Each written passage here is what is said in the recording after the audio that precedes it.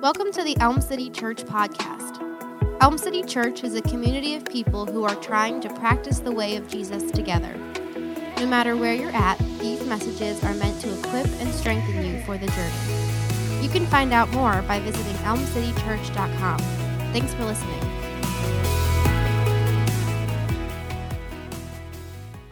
So there are times in our lives where what we need most is a good dose of reality. And this is often referred to as a reality check. A reality check is a moment where you're reminded, even confronted, with how things really are, not how you wish they were.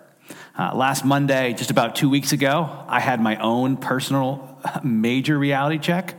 So I was playing basketball with a group of friends, and towards the end of the game, which actually became the very end of the game, I decided that I was going to make a quick move. I was going to slide past the defender on a fast break and kind of test my legs, see what I still had left. A really good definition of reality is what you bump into when you are wrong. And boy, was I wrong about my ability to accelerate past my friend on that fast break, because the minute I took a big step, I heard 2 pops in my left leg, 1 pop in my right leg, and I fell down, unable to use either of my legs. It was a very humiliating moment. Luckily, I had some great friends who picked me up, and they carried me over to the bench. I like to think they carried me like a hero. I don't know if that's what it actually looked like. They had to carry me and place me in the back of my truck because I couldn't bend my legs, and I sent my wife a quick text like, hey, just so you know, just a couple people are going to help me inside, no big deal. And they had to carry me to my recliner because I couldn't walk. And then the next day, carry me to my van so I could go to the doctor's. I thought for sure I was going to be preaching in a recliner for at least the next 2 weeks. So in light of that, I would just like to take this moment and announce to the world my retirement from pickup sports of all kinds. I know that this might come as a shock to you all, but I've decided it's time for me to move on. And I really like to think that I left kind of like a hero, being carried off the court, sort of my own little Rudy moment. At least that's what I'm going to tell myself. I'm going to just take my talents elsewhere. I'm going to stick to safer things like knitting, maybe golf, things that are now in my new wheelhouse. But in all seriousness, I'm excited to share this morning from Paul's letter to Colossians. Because in Colossians 1, 3 through 9, Paul gives many of us what I think we need at this moment, and that's a reality check. If you're watching us and you're new to Elm City or you're not a follower of Jesus, I hope this morning is really helpful, because in it, hopefully as I explain, you'll understand why Christians can have hope, even in the midst of difficult circumstances. And if you are part of our Elm City family, again, this is an important morning, because I think we need to come together and we need to have a reality check. Now remember, a reality check is when you are reminded of the real state of things in the world. So here's where we can start. Understanding the gospel changes everything. And here's why. It's because we have faith in a real event that happened in the past. Because of our faith in the resurrection of Jesus, we are given hope for the future, which allows us to be people of love today. Let me say that one more time, because it's going to be key to this whole morning. Because of our faith in a very real event that happened in the past, we have a secure hope for our future, which allows us to love others in the present. Because I think we really need that perspective right now, because let's be honest, this has been a tough week. There's no way around it. Justin and I have been talking, and as much as, we're trying to do our best, and even with this new format, and we know God is in control, and we're not doubting any of that, but honestly, we're like, man, this stinks. Like meeting like this, and because we miss you guys, and at the very least, it's been a tough week for you as you're trying to figure out, how do I work from home with young kids and trying to do this whole distance learning thing and virtual learning. All the teachers out there, big props. You guys worked really hard, and you did a really good job to get it where it is right now. But it's not easy. I know some of you were struggling financially even before this, and so this whole thing is really making you feel unsettled. I've been talking to some small business owners, and they're trying to navigate, how do I carry payroll and keep my employees on? Like, how do we manage all of that? And if you have an underlying health condition, this is a scary time. I could go on and on You're probably sick of talking about it, and I won't. But it's okay to just say, this stinks.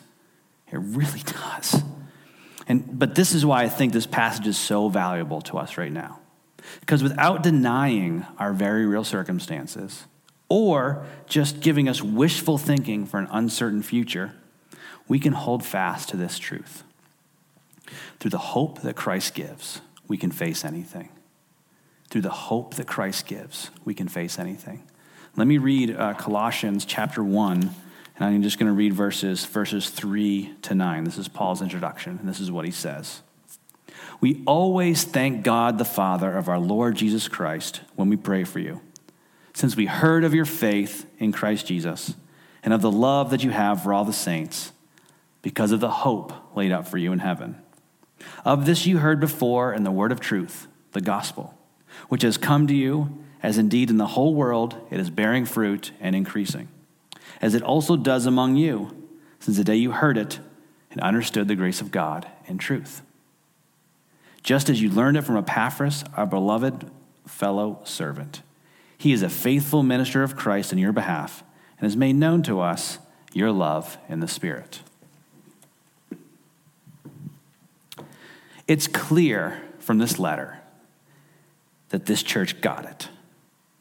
And Paul starts it off, this whole letter, with a note of thanksgiving, because he sees in them the three qualities that are evidence of their faith in King Jesus.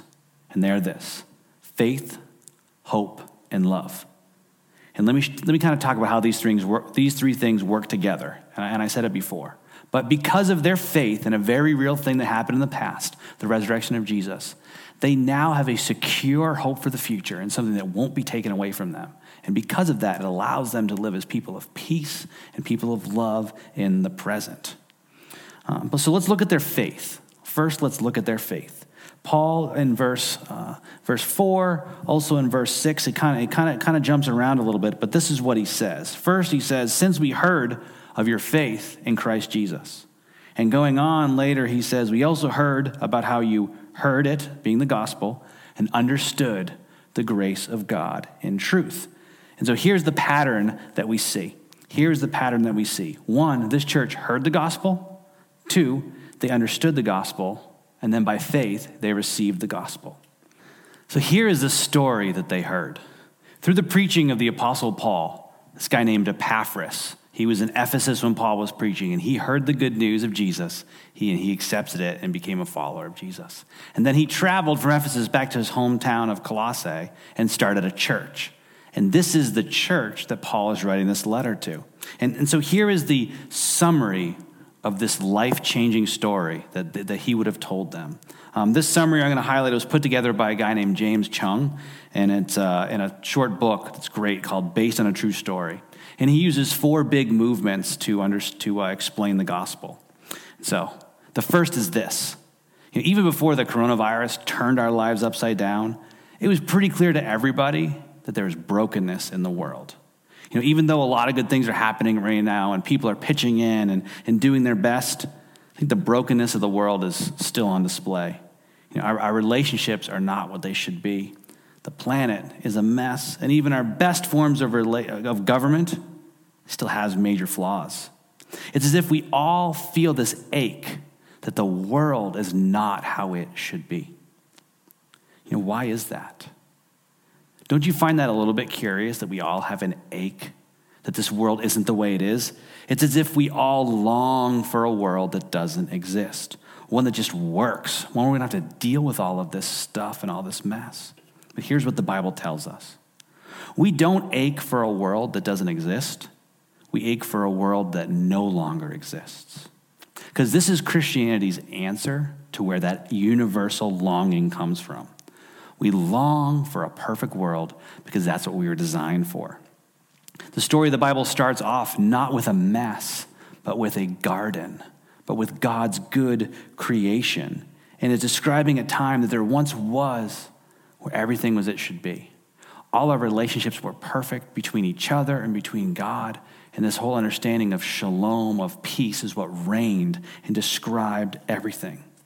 And I feel like it's almost as if everybody carries with them this distant memory of Eden, Doesn't matter who you are. You long for a world where we're not having to dealing with any of this stuff. But it was because of something the Bible calls sin that changed everything. God gave us the ability to choose. And we, as a race, chose to rebel. He was king, and we decided we wanted to be king. And that choice reverberated through the whole world. And it infected a bit of everything. This doesn't mean that we believe that everything is 100% bad, but we do believe that sin has affected 100% of everything, because even at our best, things are not perfect. Things are not the way they should be. But here's where the hope comes in. Here is where the hope comes in the story of Jesus is such good news. Because Jesus, we have this faith that this was a real thing. He was a real person, the real Son of God. And this truth of how Jesus impacts our lives is kind of played out all throughout the book of Colossians. It explains it so well. Because through this letter, it explains how Jesus is reconciling all things. Because Jesus came and he showed us what God was really like. He showed us what true love and peace and patience and gentleness, all of these things, he showed us what this was like. He lived that perfect life that we all should live, but can't. And then on the cross, in some way I'll never fully understand, he took on himself all the damage and sin of the world, and he paid for it.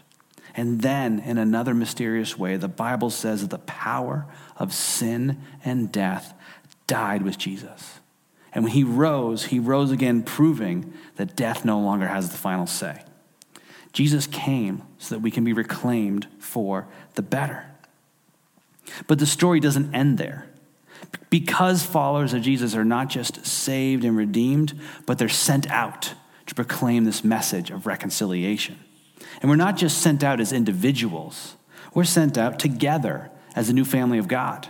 At Elm City Church, we talk all the time that our mission is to be people who practice the way of Jesus together.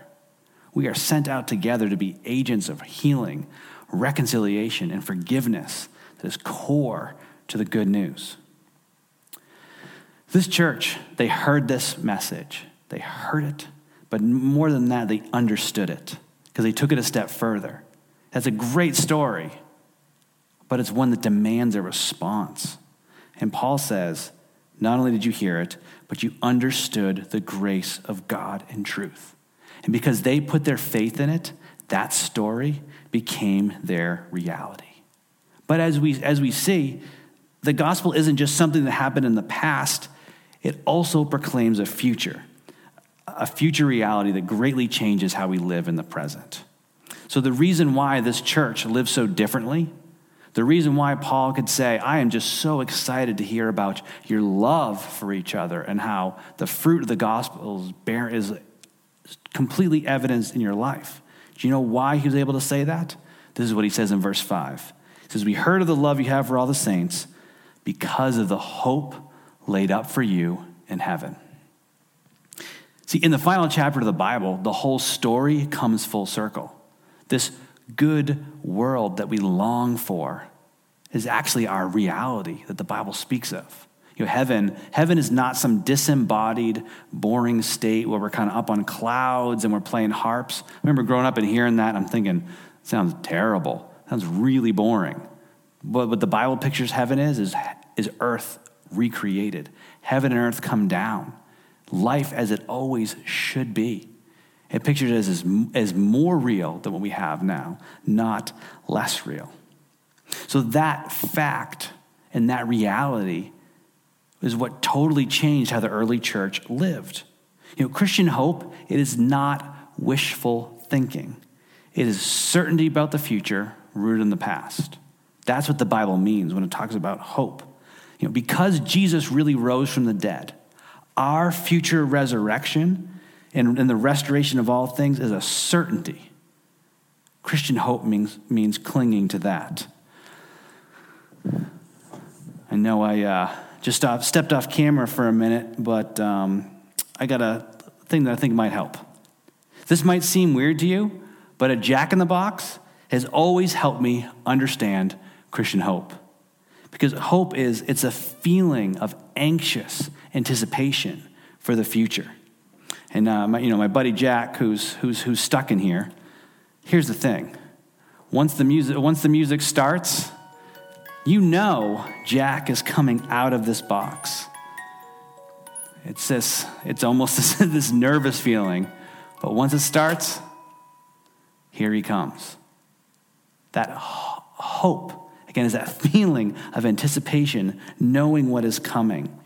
And here's what is true and what Christians have always believed: that the resurrection of Jesus has started the music on our future resurrection and then restoration of all things.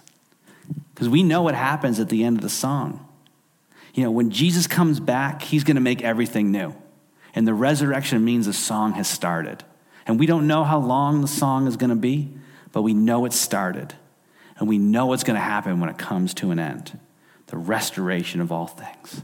We're going to live in perfect harmony with God and with each other, and all is going to be made right.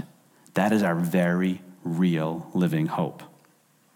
And because of that reality, we can face our present circumstances with a sense of peace and love for others. And that does not mean that we have to minimize our circumstances.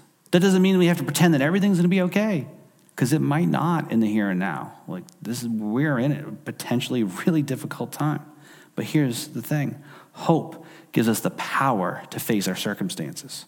Listen to the words of Jonathan Edwards. He was a preacher who lived in the 1700s, whose words are still true for us today. This is what he says: because of the gospel, our bad things can turn out for good.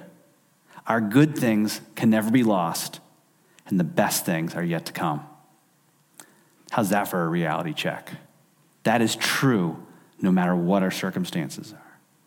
Now, in closing, I wanted to add one thing, because I know I've heard this question is being asked by a lot of people, and maybe you're thinking it, and you're afraid to voice it, but it's this: where's God in all of this? Where's God's will in this? Why is this happening? So this is my bit of advice, maybe for you who are watching and you consider you're a follower of Jesus, and maybe you're asked this question. Here's my biggest piece of advice to start off. It's this: refrain from giving a trite answer on this. Refrain from pretending you understand everything that's going on, especially when you're walking people through suffering.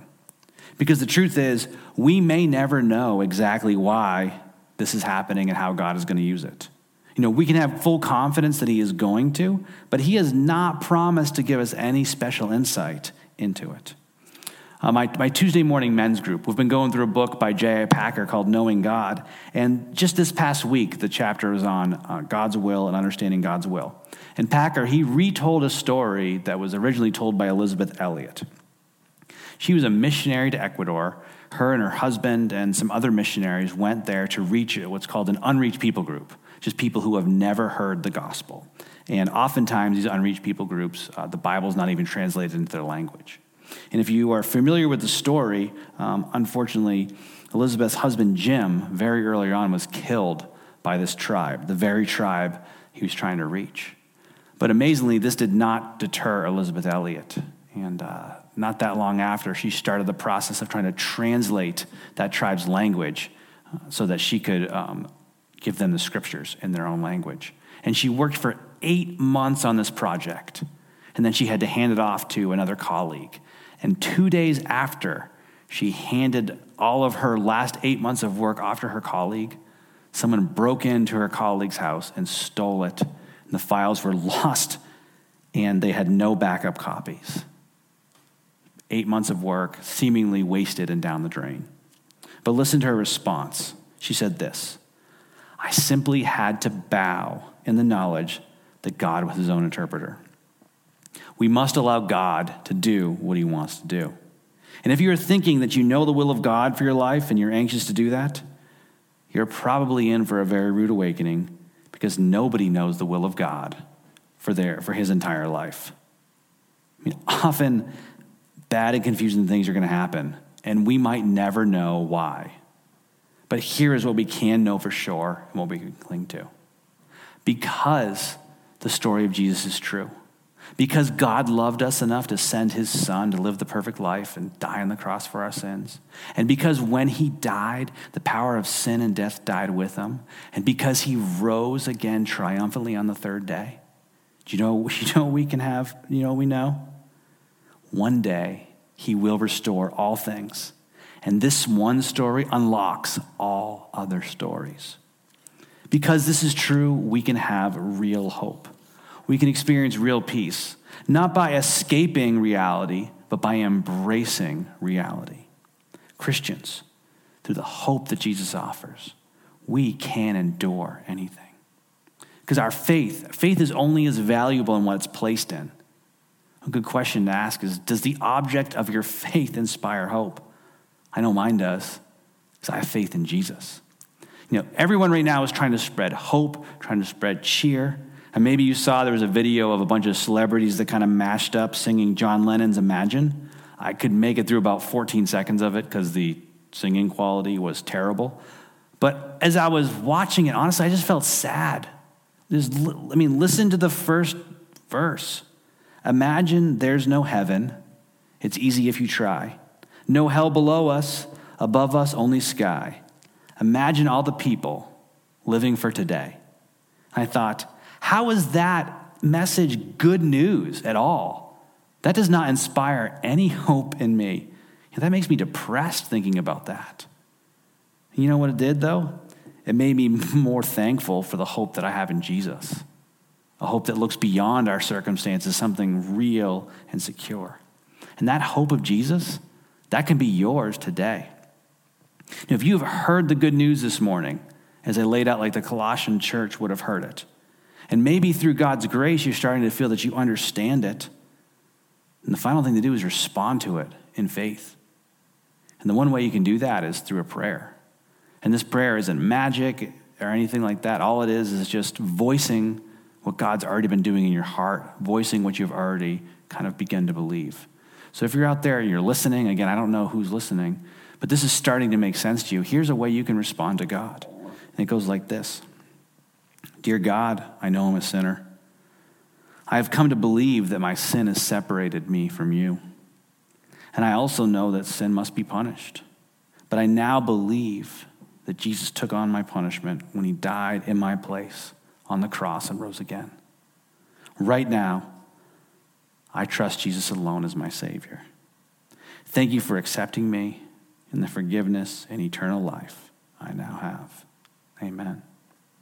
If you prayed that prayer, in some version, expressing what you believe with me this morning, and then all of what we talked about this morning is starting to click, then this hope is yours and is a real reality in your life now. And we want to connect with you, even digitally.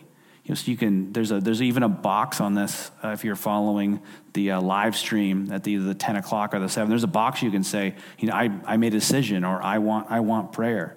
Send us a private message because this is just the beginning. You have been reconciled to God. Your relationship is repaired, and this is just the beginning of a new journey with God. We want to help you do it. So everyone, thank you all for watching. Thank you all for being with us in this way. Like I said, I really miss our face-to-face time. I'm doing this right now at church with a bunch of empty chairs, and I'm not going to lie, it makes me sad. But I love you guys. I can't wait to be with you again soon. But until then, let's rest in this reality. That one, our bad things can turn out for good. Our good things can never be lost. And the very best things are yet to come.